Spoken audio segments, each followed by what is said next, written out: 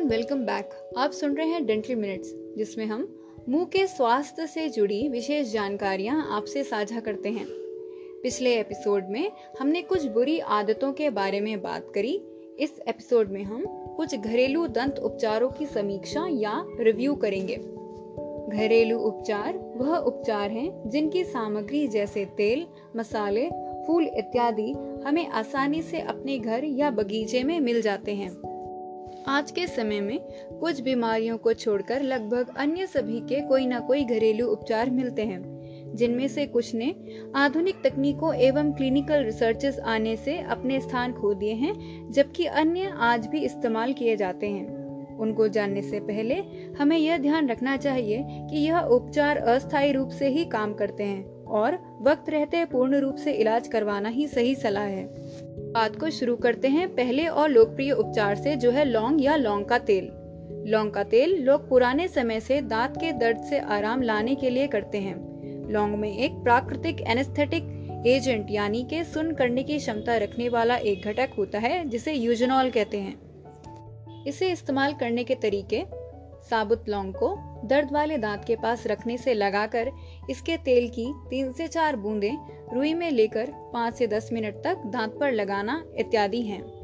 यह दर्द की तीव्रता को कम करता है और आसानी से मिल जाता है, पर इसे ज्यादा मात्रा में इस्तेमाल नहीं करना चाहिए, क्योंकि इसका तेल कॉन्सेंट्रेटेड होता है, जो मुंह के लाभकारी बैक्टीरिया को भी नुकसान पहुंचा सकता है।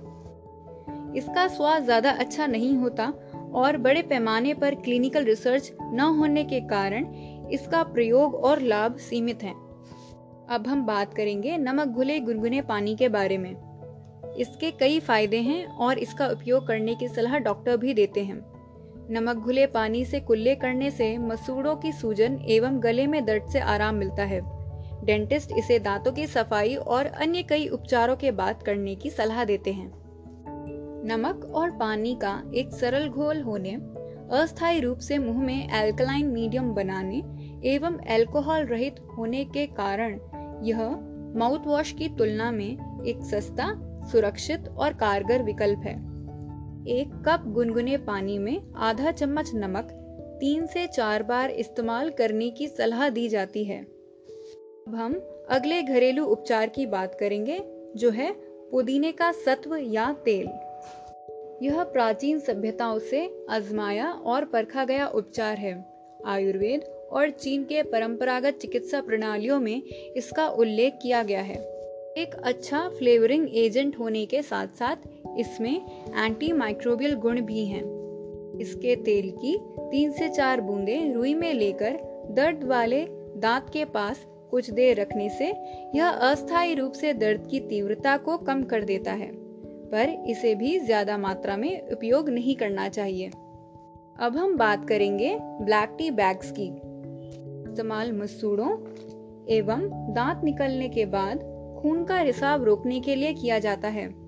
काली चाय की पत्ती में टैनिन, जो एक हीमोस्टैटिक एजेंट है, यानी खून रोकने वाला एक घटक जो ज्यादा मात्रा में मिलता है। काली चाय की पत्ती के बैग को 2 से 3 मिनट तक पानी में उबालने के बाद ठंडा करके रिसाव वाली जगह पर 5 मिनट रखने की सलाह दी जाती है। यहाँ पर यह याद रखें कि खून का रिसाव अधिक एवं ना रुकने की स्थिति में अपने डेंटिस्ट से अवश्य ही संपर्क करें। अब हम अगले घरेलू उपचार के बारे में बात करेंगे, जो है बर्फ से सिकाई करना। दांत टूट जाने के कारण दर्द और मसूड़ों में सूजन होने की स्थिति में बर्फ से सिकाई करने की सलाह दी जाती है।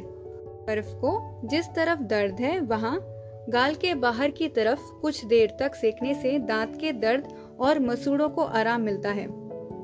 कोई भी ठंडी वस्तु जैसे बर्फ रक्त वाहिकाओं को कॉन्स्ट्रिक्ट या सिकोड़ देती हैं, जिससे खून का बहाव रुक जाता है।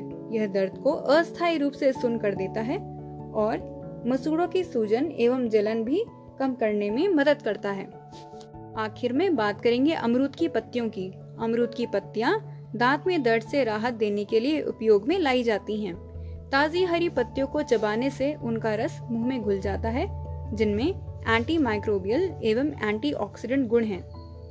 इसके लाभ और हानियों के बारे में अधिक शोध न होने के कारण इसका उपयोग सीमित है। तो आज हमने 5 से अधिक दांतों से जुड़े घरेलू उपचारों के बारे में बात करी, जिनमें से कुछ का उल्लेख और उपयोग प्राचीन सभ्यताओं से चला आ रहा है और कुछ दूसरी जिनके उपयोग की सलाह डेंटिस्ट भी करते हैं। हमें यह याद रखना चाहिए कि समय रहते विशेषज्ञों से सही इलाज करवाना ही लाभकारी है, क्योंकि घरेलू उपचार अस्थायी रूप से ही कार्य करते हैं एवं इनके लाभ और हानियों के बारे में ज्यादा शोध एवं क्लिनिकल रिसर्च न होने के कारण इनका उपयोग हमें सीमित ही रखना चाहिए। साथ ही हमें यह भी ध्यान रखना चाहिए कि बिना डॉक्टर की सलाह के हमें खुद से कोई दवाई का सेवन नहीं करना चाहिए। इसी के साथ हमारा यह एपिसोड यहीं समाप्त होता है। अगले एपिसोड में हम दांतों से जुड़े कुछ मिथकों के बारे में बात करेंगे। तब तक के लिए धन्यवाद।